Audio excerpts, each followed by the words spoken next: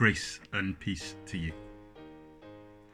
Friends, have you ever been in the situation where you worked really, really hard, but didn't get the credit that you felt you deserved? Have you had the situation when at work or university or school or wherever that you've been part of a group project or task? Maybe unloading a delivery truck or writing a governmental paper or anything at all. I don't know anyone who hasn't been in that situation. It's easy to think that you've contributed the most to a situation and be annoyed about the credit, either in wages or grades or whatever, that's been given out in equal measure. The question that always comes up in these situations is one that's been asked in these situations since Jesus' time and before. That question is it fair? Is it fair that you've worked your tail off and someone else has coasted and you get the same pay? But if we ask, is it fair, we have to ask more questions. Questions about what does it mean for something to be fair? And what set of rules of fairness are we working under? In today's reading, we hear Jesus talk about fairness and how the kingdom of God, the way things work under God's rules, are somewhat counterintuitive to us. Our reading today is taken from Matthew's Gospel, from the 20th chapter, reading from the first verse. Hear the word of God. For the kingdom of heaven is like a landowner who went out early in the morning to hire labourers for his vineyard. After agreeing with the labourers for the usual daily wage, he sent them out into the vineyard. When he went out about 9 o'clock, he saw others standing idle in the marketplace and said to them, "You also go into the vineyard, and I will pay you whatever is right."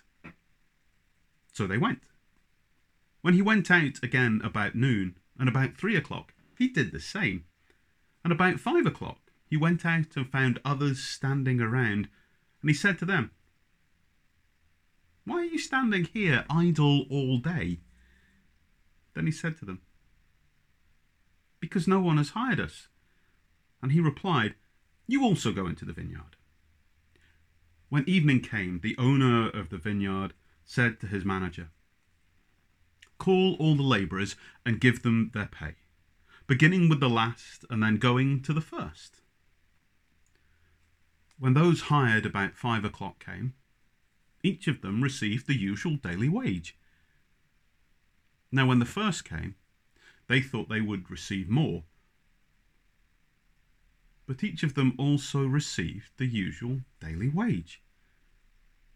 And when they received it, they grumbled against the landowner, saying, "These last worked only 1 hour, and you have made them equal to us who have borne the burden of the day and the scorching heat."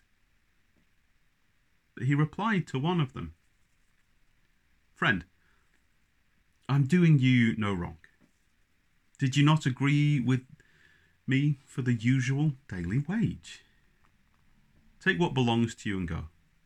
I choose to give to this last the same as I give to you. Am I not allowed to do what I choose with what belongs to me? Or are you envious because I am generous?"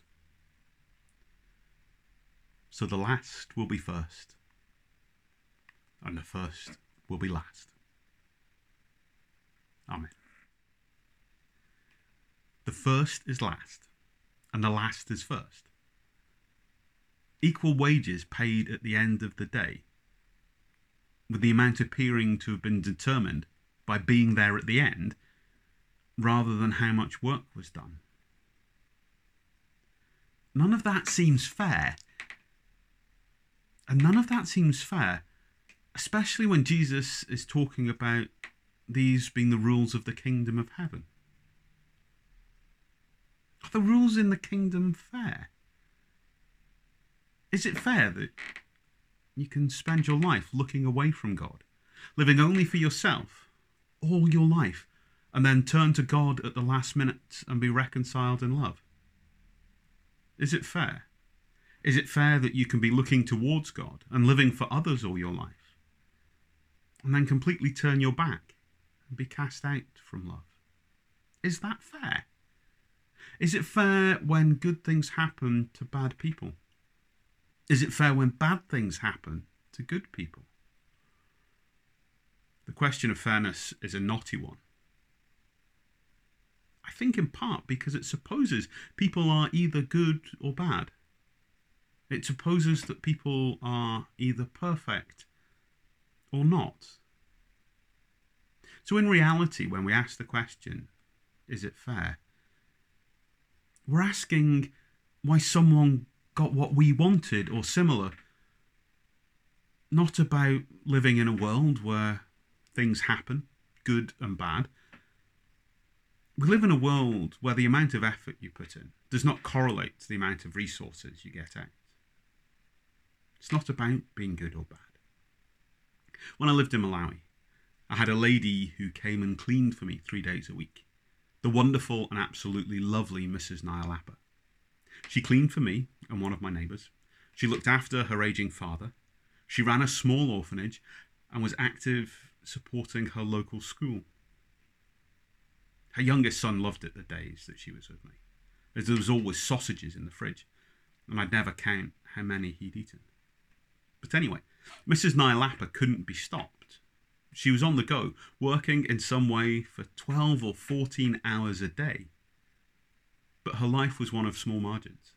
She didn't live in poverty, but she had little to spare at the end of the day.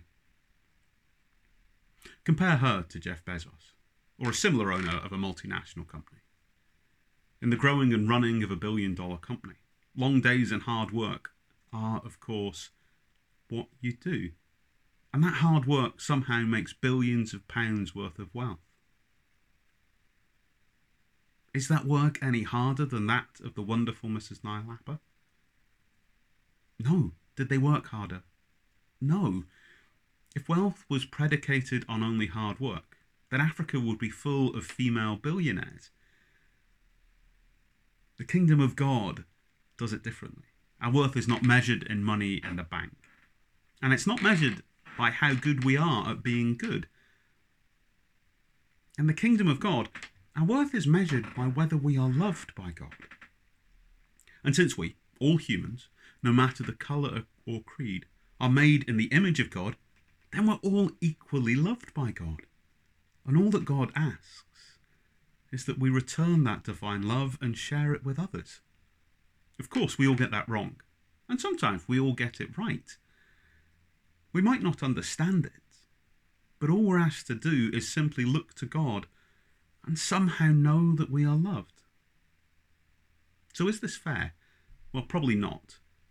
But love's more important than fairness, as it leads to hope and justice, which are far more important than balance sheets of behaviour. The kingdom of God is not about our own personal sacrifice. The kingdom of God is about mercy. The kingdom of God, where the first is last and the last is first, is a place where the normal rules are flipped on their head, and all are loved equally, because they're made to be loved. And our challenge, as workers in the vineyard of life, is not to grumble, but to love all those we work with, however and whenever their day started. As you pray this week, pray for all the workers, everyone who's working to show love in the world. Those like Mrs. Nyalapa, who's hidden from sight, and those in prominent positions like the Very Reverend Martin Fair. Pray that you might show love to all people, not asking if it is fair, but asking how you can be loving. If you want to sing this week, the childhood favourite, We Plough the Fields and Scatter, is a fun sing. And as you think about all of this, as you go into your week, ask yourself the question, in an unfair world, what can I do to make it more just and loving? And then identify one new to you practical thing you can do to make the world a fairer place, and do it. And as you pray and think and act, as you think about the great reversal of earthly ways in the world of mercy. May God's unlimited love and abounding grace be with you. May God's unlimited hope and abounding joy be with you. May God's unlimited goodness and abounding acceptance be with you.